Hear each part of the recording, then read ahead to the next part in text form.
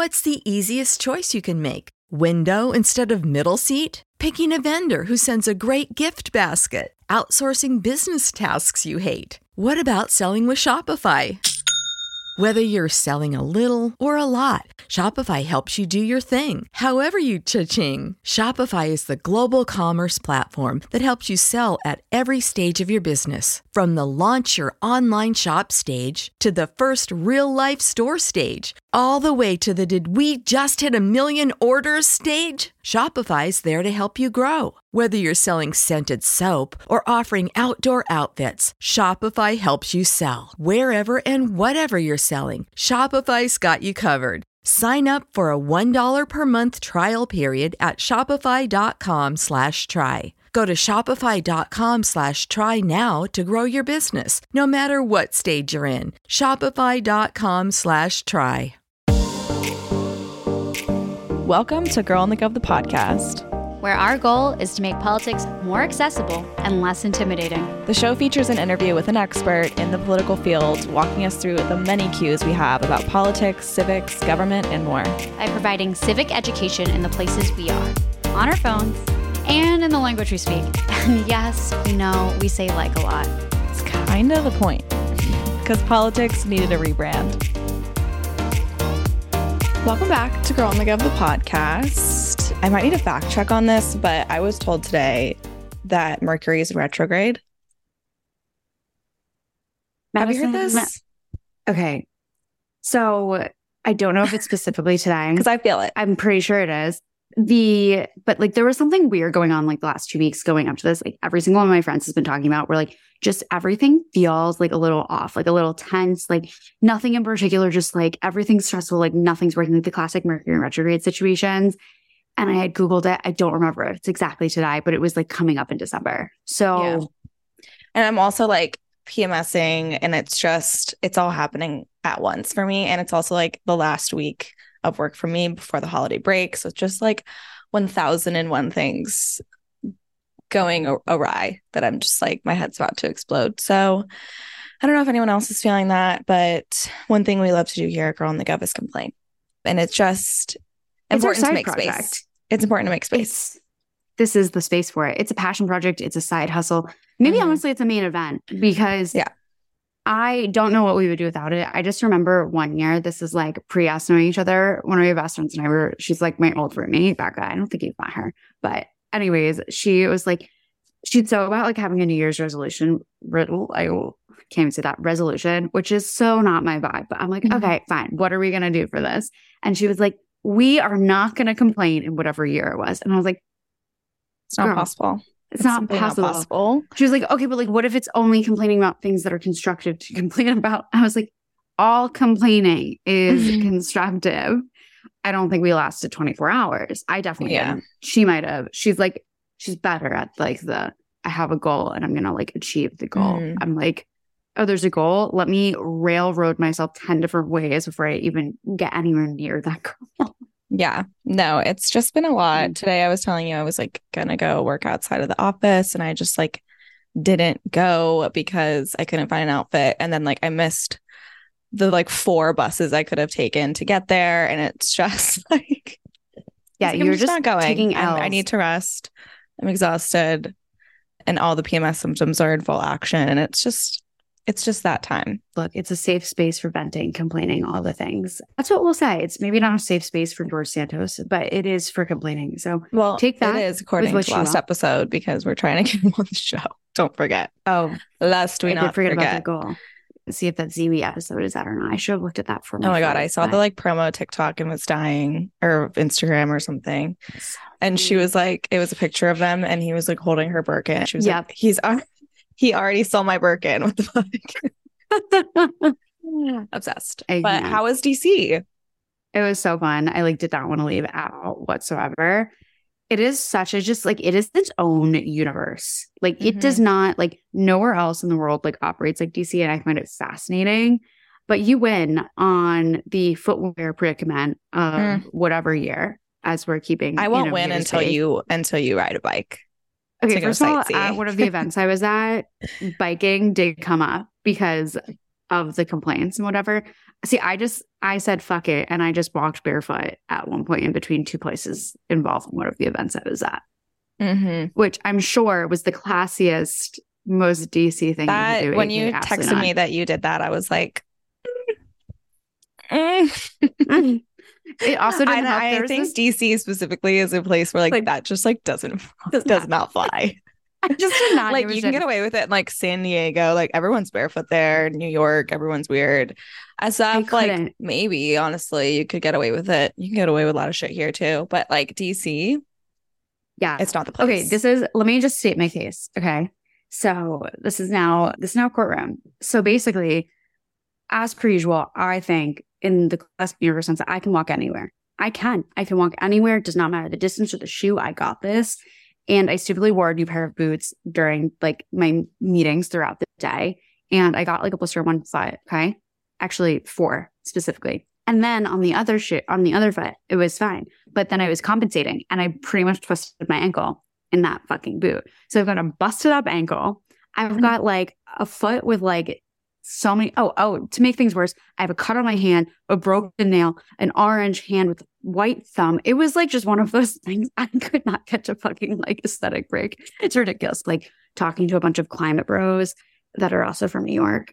And the problem that's like not that the climate bro specifically, it was like my comfort zone, but a bunch of dudes, like fratty dudes from New York, totally my comfort zone, didn't even flinch, was like talking to them, trying to walk. I was like flailing, and I'm like a good heels walker, so it's bad if like I like can't keep the shoes on, right? And I just said fuck it, and I like took them off, walked it. It was only like 5 feet. Oh, and then this was weird for all of the things.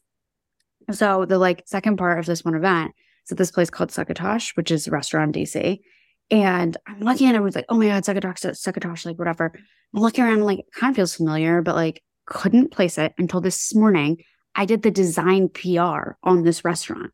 Like I submitted to like all these magazine things. I was like, oh my God, what is with this ceiling? Like something about it. Like couldn't place it. Took me 24 hours. Man. So weird. So freaking weird. Well, but it was cool. And there's some exciting content coming from it, isn't there?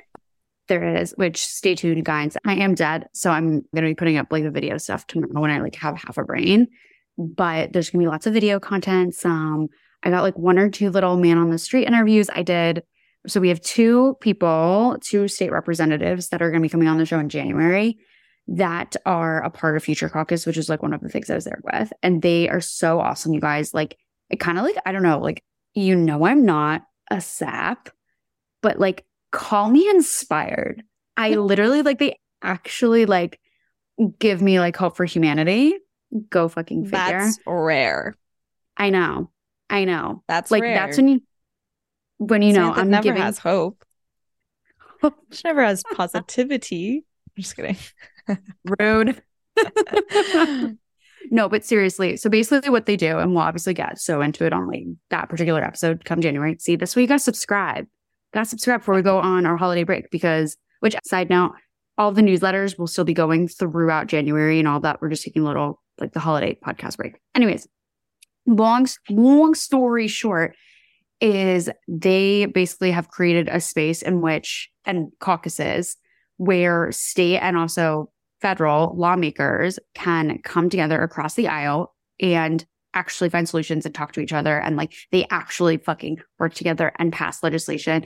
And so precious. Like, and it's all like young lawmakers. It's Gen Zs and millennials and senials. And like, it's really cool. It's not across all issue areas. It's like abortion and guns are not a part of like that conversation. But what I find like, which is classic, but where I do find important to like note is like, just because you can't make progress on one issue with a rep across the aisle, why do all the other issues have to suffer in the meantime? Like you have to keep going. You have to, and you're not going to also make any progress on those other 2 issues if you don't have the relationships across the aisle to try and like talk some sense. You may never agree. You may never vote the same. But I just think that the spaces that they're creating are so key, especially in these state legislatures, which are so underrated and critically important. And it's cool to see our federal government can take a lesson from, for sure. No, seriously. But there's 33 caucuses right now, 33 states involved. They're adding more. But the caucus that we're going to have 2 representatives from is Vermont. And one of the like, I feel like funniest pieces of like the content that I'm just obsessed with. So we were trying to do some like man on the street type interviews, but it was like a little loud and like the space we were in. So we like pivoted and decided to take some candid pics, and it's me and this Republican rep from Vermont, and like, you know, like a classic like dad, like so nice, like you're gonna love chatting with him. Like I chatted public education with him for quite some time because I had my little elementary school stint in Vermont, so I had a lot to say. And anyways, it's literally like we took this like a 10-second video of me instructing him how to like do a candid. I was like, think you're at a coffee shop, you're talking with your friends, like you're laughing, the jokes are like, it is like the most, I can't like find like the right words to put to it, but I was LOL. That's why we also consult candidates and electeds on how I was like, is this our to ad? use social media. #viral, go sign up. That's hilarious and very precious. And I'm excited to have our first ever Republican on the show.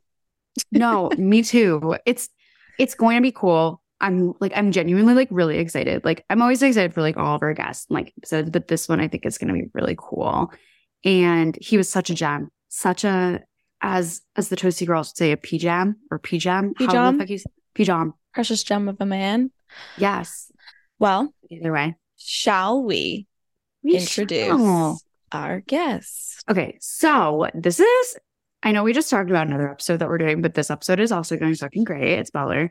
And it's a topic that we literally have never covered. And I'm so glad that we're covering it because so many questions. We're talking about big hospital and like the hospital lobby and price transparency. Like when you go into a hospital and you need a procedure and they like don't tell you like how much it is in advance or doctors, all that. We are talking about like why that is, what changes are like being made to sort of change that game and make sure that like there's actual like transparency with customers, aka literally all of us. So we brought in Sophia Tripoli, who's the Senior Director of Health Policy at Families USA, to have this conversation, which literally this is like her focus area, expert du jour. So perfection. So let's fucking get into it. Without further ado, here's Sophia. Hey guys, popping in with a reminder to sign up for the GovHub newsletter. This weekly Pop of Politics is designed to share action items, resources, and quick links to civic engagement tools and topics directly to your inbox. Save it, share it, and sign up for a pinch of productive politics today by going to girlonthegov.com or visiting this episode's description. If you work in the political space, listen up. Here at Girl on the Gov, we have built our whole business around effectively marketing political messaging through digital media. And we want to help you do the same. We have a full digital media consulting menu these days, tailored specifically to the political space. Number 1, #viral. It is our paid social media newsletter that comes straight to your inbox every Tuesday. If you've ever thought this meeting could have been an email, this newsletter is for you. We give basics to best practices, platform updates, and the content ideas you need to go #viral. And for offering number 2, if you want some one-on-one face-to-face attention, we offer that too. We provide social media audits and consulting to help you achieve the conversions and engagement you've been hoping for from your social media content. And number 3, and our newest edition, podcast consulting. We are the minds behind this gorgeous political podcast for young voters that we've been running for 2.5 years now. So we know a thing or two about how not only to get a podcast off the ground, but how to grow an audience. We provide podcast consulting for anyone trying to get their podcast started or provide podcast audits for those who have started their pod but want to see it take off. Podcasting is a great new in-house digital media marketing tool and a great way for any candidate, elected, or org to amplify their work and their voice. So head to girlonthegov.com/consulting to learn more about our services and to sign up for #viral to start slaying the beast that is digital media. Skeptical about custom beauty? I get it. My feed is flooded with customize this and personalize that, all promising to fix my split ends and my dry skin and all of the things. But when pros says custom, they actually mean it. It's no gimmick, and your formula literally couldn't exist without you. Each and every bottle of Pro's custom hair care and skincare is made to order and personalized with a unique blend of naturally powerful and proven effective ingredients to meet your needs. Their in-depth consultation analyzes over 80 factors for a complete view of your life and beauty goals. And they get personal. Pros covers everything from diet, exercise, and stress levels to uncover what's impacting your hair and skin health. They even asked me about, where I live, the water hardiness that I have coming from my shower, UV index, all of the things. Next, they recommended a full routine of truly personalized products, which were only produced after I placed my order. Nothing premixed, nothing off the shelf. And I know from experience, one-of-a-kind formulas equal 1 in a million results. Since I switched to Pros, I've noticed that my hair is definitely fuller. I have thinner hair that just will not hold a curl or stay voluminous. And ever since using Pros, that has changed. But don't just take my word for it. In a third-party, double-blind, dermatologist-supervised, controlled clinical study, aka the gold standard in research studies, Pros proved that personalization works better than off-the-shelf alternatives. Try it for yourself and get your healthiest hair in 30 days or your money back. Pros is so confident that you'll love your results that they're offering an exclusive trial offer, so you can see the difference custom care can make. 50% off your first subscription order at prose.com/girlandgov. That's prose.com/GIRLANDGOV for your free consultation and 50% off your one-of-a-kind formulas. prose.com/girlandgov. All right, well, we have got to get into it. You are the Senior Director of Health Policy at Families USA. Those that might not be as familiar with the organization and what you guys do, can you give us the lay of the land? What do you guys do? What's the focus? All that good stuff. Yeah, for sure. First of all, thank you so much for having me. I really appreciate you guys taking the time to talk about some issue areas that are very near and dear to my heart and to the organization's heart. Families USA is a national, nonpartisan organization working on behalf of all people across the United States to ensure that every person has high quality, affordable healthcare and improved health that they deserve. And our work is driven by 4 major focus areas. We work on healthcare value, so making sure that healthcare is affordable and that it's high quality, health equity, healthcare coverage, and bringing forward people's experience with the healthcare system.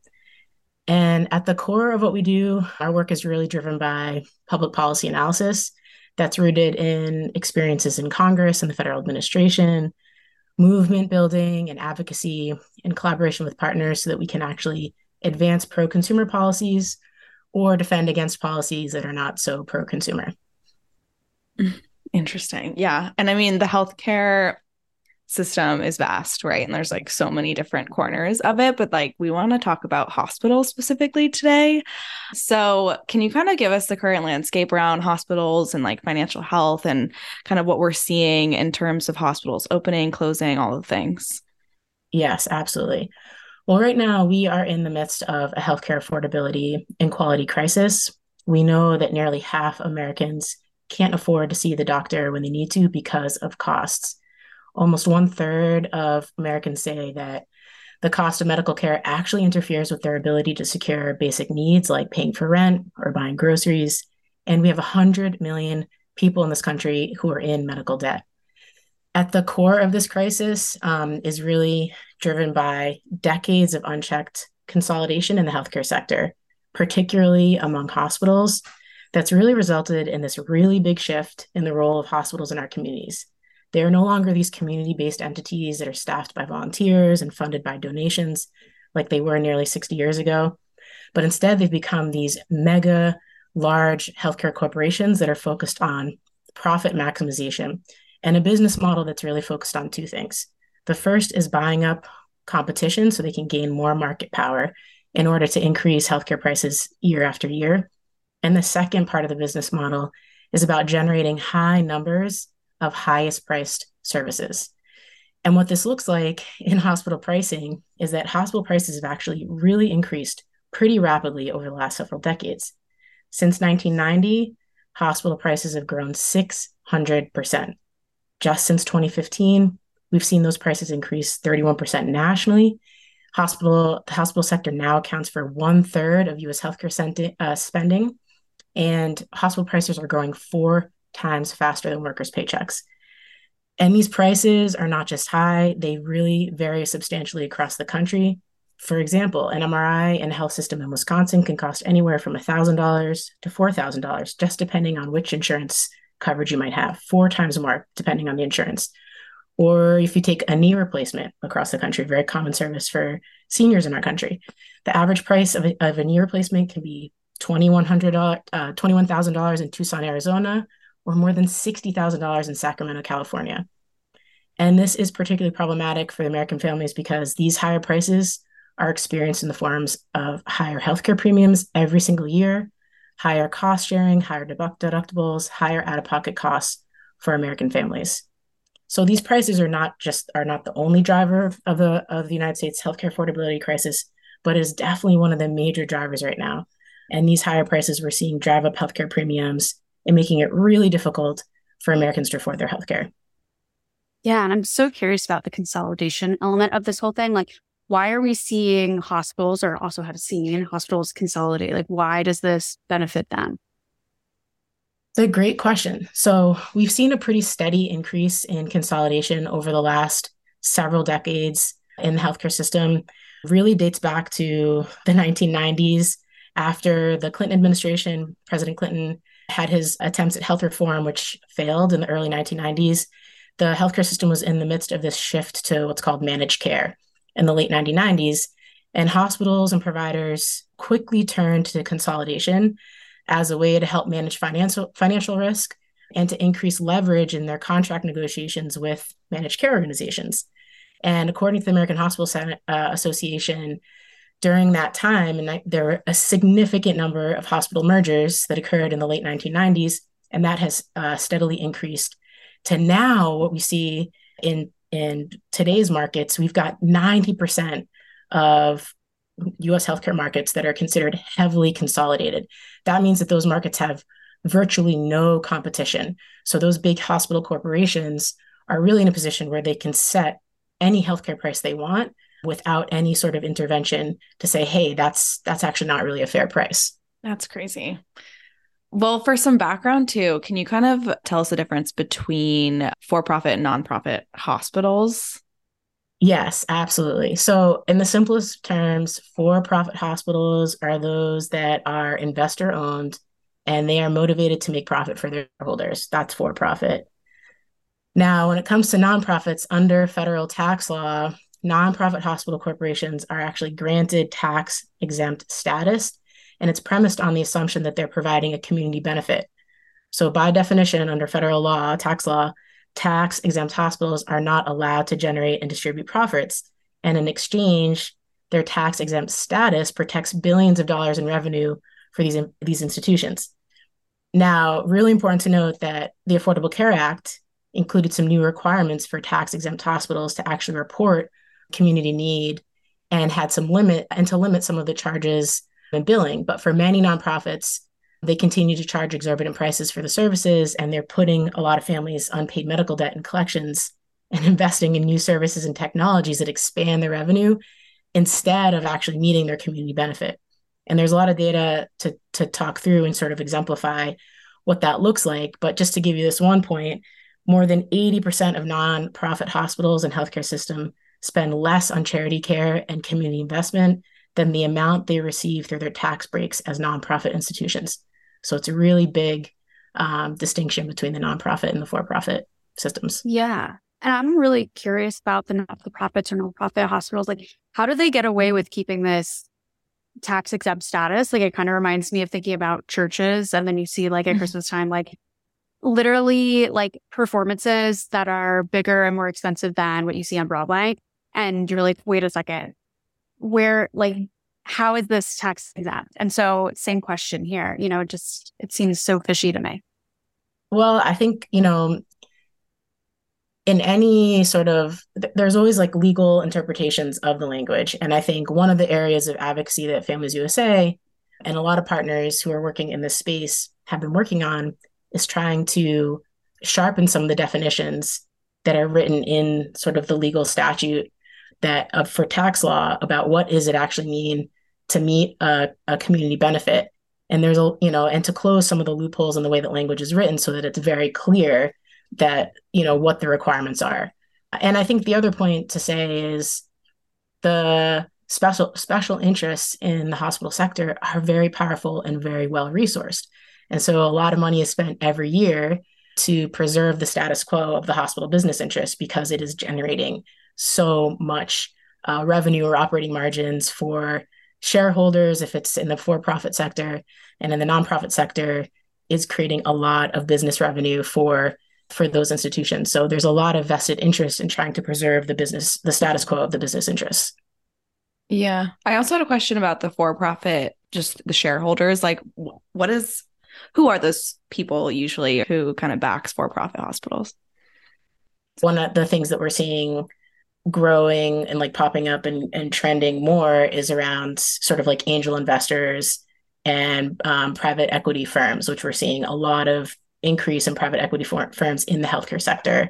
And it's really in this like profit maximization, like cutting costs, short time horizon business opportunity that they're seeing a lot of profit opportunity and coming in, buying up a hospital or a system, cutting costs, stopping, eliminating services. Like we're seeing a lot of reporting around cutting back on maternal health services and all that type of stuff, which of course has really negative consequences for the communities that they're serving, particularly in rural areas where there are no other service options.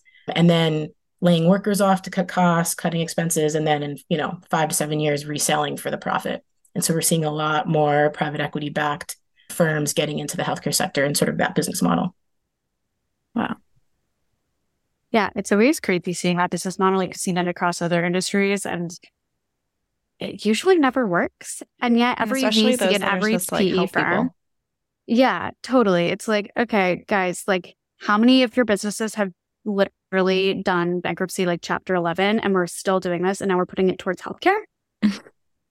I can't. Anyways, the audacity of men, which I'm going to really blame that one on. It just feels right. But anyways, in terms of the pricing that these schmucks come up with, how do they come up with it? Like, what is there like a basis, like a guidebook that they're like, okay, like these are, this is where the prices come from. What's the deal with that?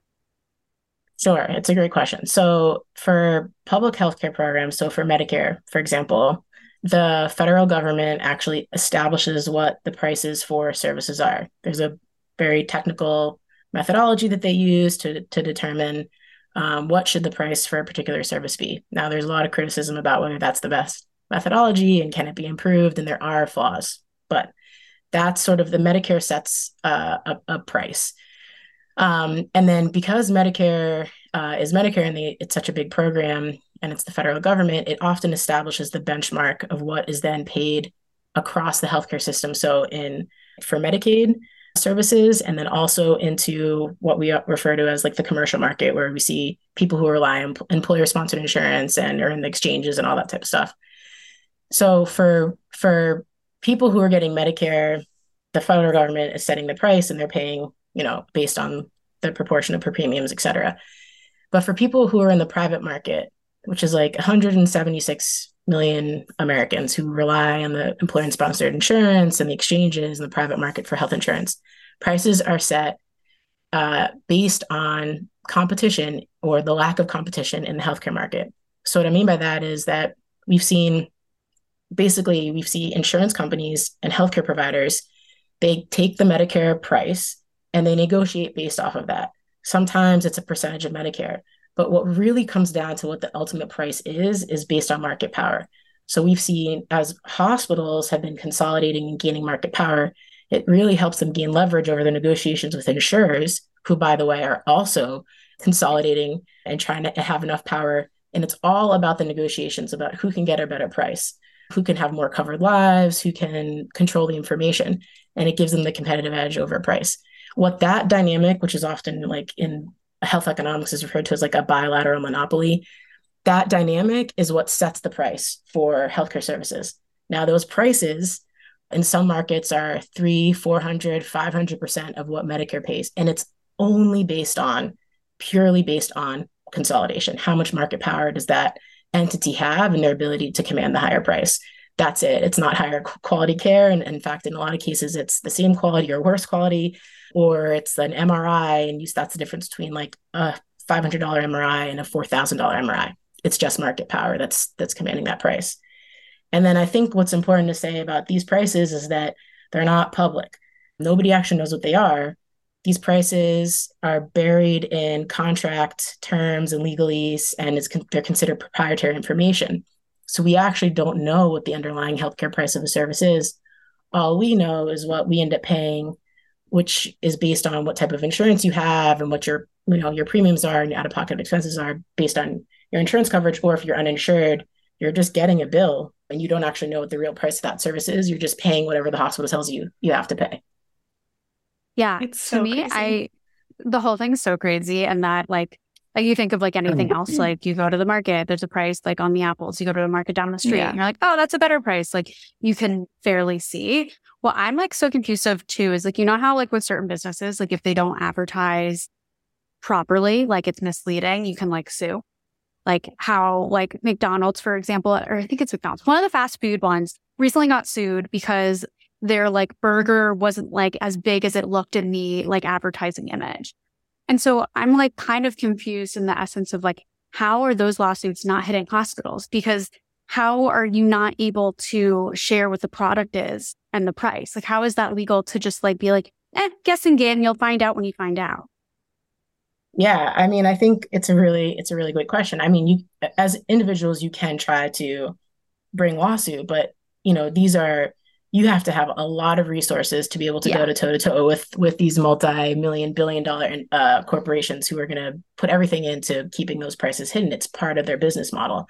They're able to command such high prices because we actually can't really pinpoint exactly what the price difference is in. So for a lot of policymakers, they're like, well, we don't know. But there is an awakening to it. And I will say, like, a lot of this comes to some of the work that we've been doing around what's called hospital, price transparency. And there are these two regulations that were implemented under the Trump administration, actually. And what they did is for the first time in history, they required health plans and hospitals to actually disclose what the underlying price of a healthcare service is.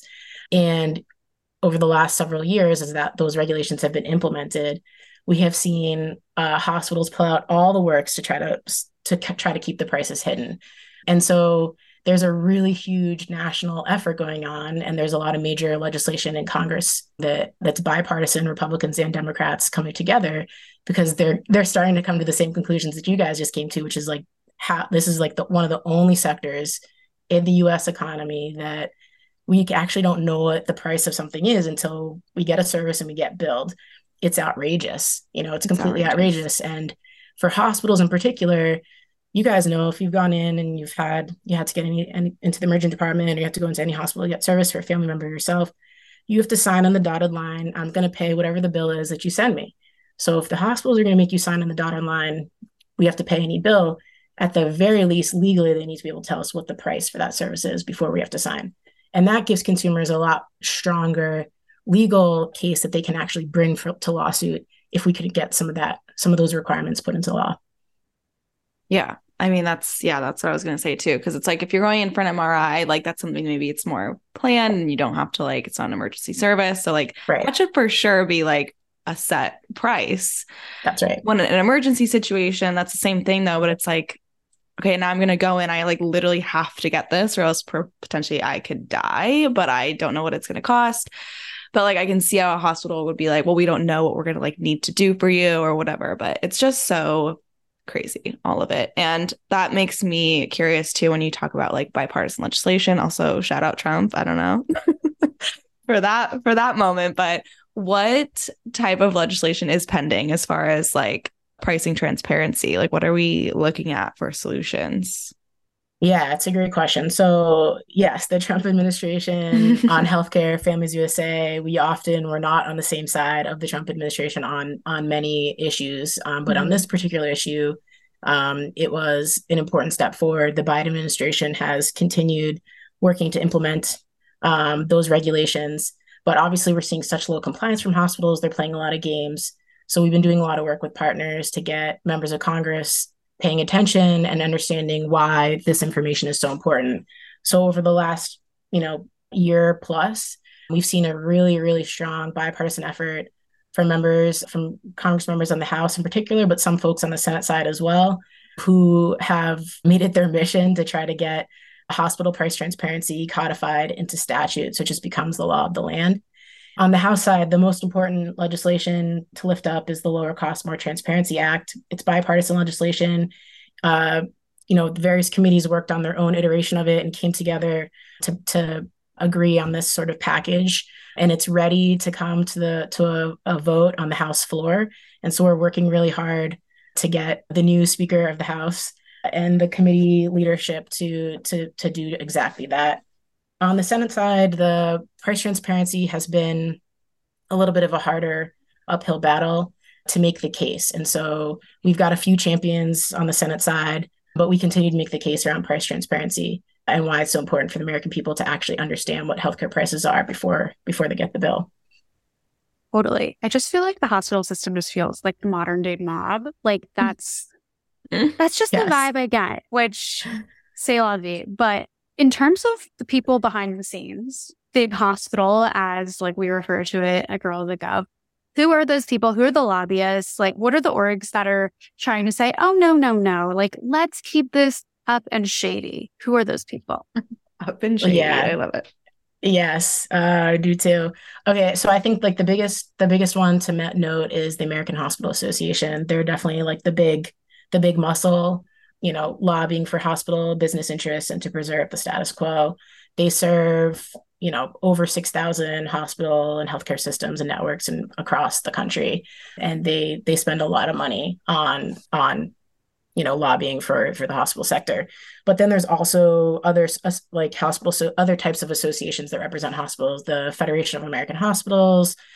We see also individual health systems and hospital systems doing their own lobbying, like HCA, for example, Inc., which is it's a huge system. It's got nearly 2,000 hospitals across 20 states in the United States. And then it's also got some hospitals over in the UK.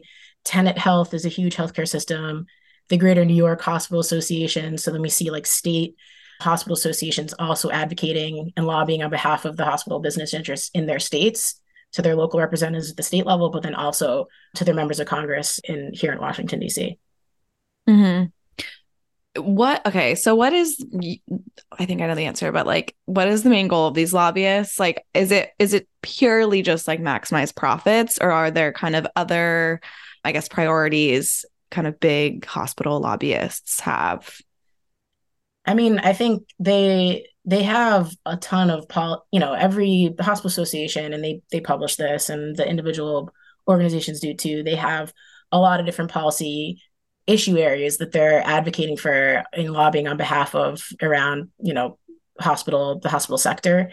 I think we would argue that at the core of a lot, maybe not all, but at many of those policy priorities are around preserving this business model, allowing hospitals to continue to consolidate so they can increase prices, and then just allowing hospitals to generate as many high price services as they possibly can. But not all of them, right? There are some other issue areas that the hospital associations have been critically important for, like the fight to extend Medicaid for individuals who rely on Medicaid coverage, low-income individuals. Hospitals associations were champions for that. Extending healthcare coverage has been an important priority of the hospital association, and we fought hand in hand with them on some of those issues as well. Totally. It makes sense, especially just sort of seeing how some of these rural states, or even more red states, like they're not accepting the money, like the federal money, and then it's just sitting there. And the hospitals rely on it, especially in rural areas. So it's like, I see how like sometimes like the lines get blurred between the parties and sort of odd bedfellows, if you will, of, you might be aligned on one issue and not on another. And I'm curious, like from that dynamic, like what the relationships are like how do you guys not kill each other? Like that is the real question. So I think, one of the real privileges of working at Families USA is that we're an organization that's not beholden to any special interest or any political party. We really just get to show up and fight for what is the best thing for the families in this country every single day. And sometimes that means we're hand in hand with the hospital association. Sometimes that means we're we're taking on the big drug companies. Sometimes that means we're working with Republicans or Democrats. We really, the way that we have success on our issue areas is we figure out what partners do we need at the table to be able to advance any issue area forward that's important for the American people. And sometimes it really does mean bringing together strange bedfellows. Sometimes it does mean we're fighting against the Trump administration, against imposing work requirements in the Medicaid program, but we're supporting the work they're doing on hospital price transparency. So we have to be very sort of nuanced and like policy ninjas is sometimes how we joke around about it at work. I love policy ninjas. We will be using that moving forward for sure. Well, how can people kind of get involved, but also kind of help push change on a lot of these topics? I think healthcare is many people's like first or top priorities and issue areas. So just curious, kind of from your perspective, what's the best way to push for change and to kind of tackle this big monster, but also to like get involved with you guys? Yeah, I mean, I think, the most important thing to do, there's a few. I think the first one is if you're hearing this and you're fired up about this issue, contact your local member of Congress and let them know how important it is to make sure that we have price transparency in healthcare. So that's the first thing. I would say the second thing is if you have a story and you have a story from yourself or a family member or a neighbor or a loved one that has had a rough go at it or has an experience that could help illuminate what this looks like for people's lives, Families USA has a storytelling program and encourage you to, reach out to us on our website and we can get you connected if you're interested in sharing your story. And that's so important because sometimes these policy issue areas are really wonky, and for policymakers in particular, we can all sort of forget, well, what is the real world impact of this on somebody's life? And so being able to tell a story of, I literally could not pay that medical bill and put food on the table to feed my family. That's a powerful story that every policymaker needs to hear every single day to remind them about why they hold their job in office and the role that they have in meeting the needs of their constituents. And then the third thing is Families is running. We've got a lot of different ways you can get involved. Probably the fastest and most expeditious way is to go to a campaign website that we're running right now. It's an effort to get some of these pieces of legislation that Congress are considering, this House legislation that I referred to, the Lower Cost, More Transparency Act, enacted into law. And folks can go to www.samepricesameservice.com. .org. It's all one word. And there's a take action button. Folks can click on it. It helps you send a letter right to your member of Congress. And that tells them to get price transparency done and get some other really important pieces of legislation for consumers done on healthcare this year. Well, we love an action item. That is for sure. Well, thank you so much for walking us through some of the nuances of this issue and the players and all of that. For closing notes, where can people find you guys? How can people sort of follow along? What are all the plugs? Yes, I was preparing for you guys to ask me that. So you guys can, Families USA is literally www.familiesusa.org. Folks can send me an email at STRIPOLI. That's S Tripoli at familiesusa.org. And we can get you guys looped into whether you want to tell a story or whether you want to just have a chat about something. But those are the two best ways to get in contact with us. Amazing. All right. Yay. Well, thank you so much for coming on the show. Yeah, thank you guys for having me, and really appreciate you taking the time to walk through something that's kind of wonky, but really important to making sure that we can make healthcare affordable for everyone. Totally.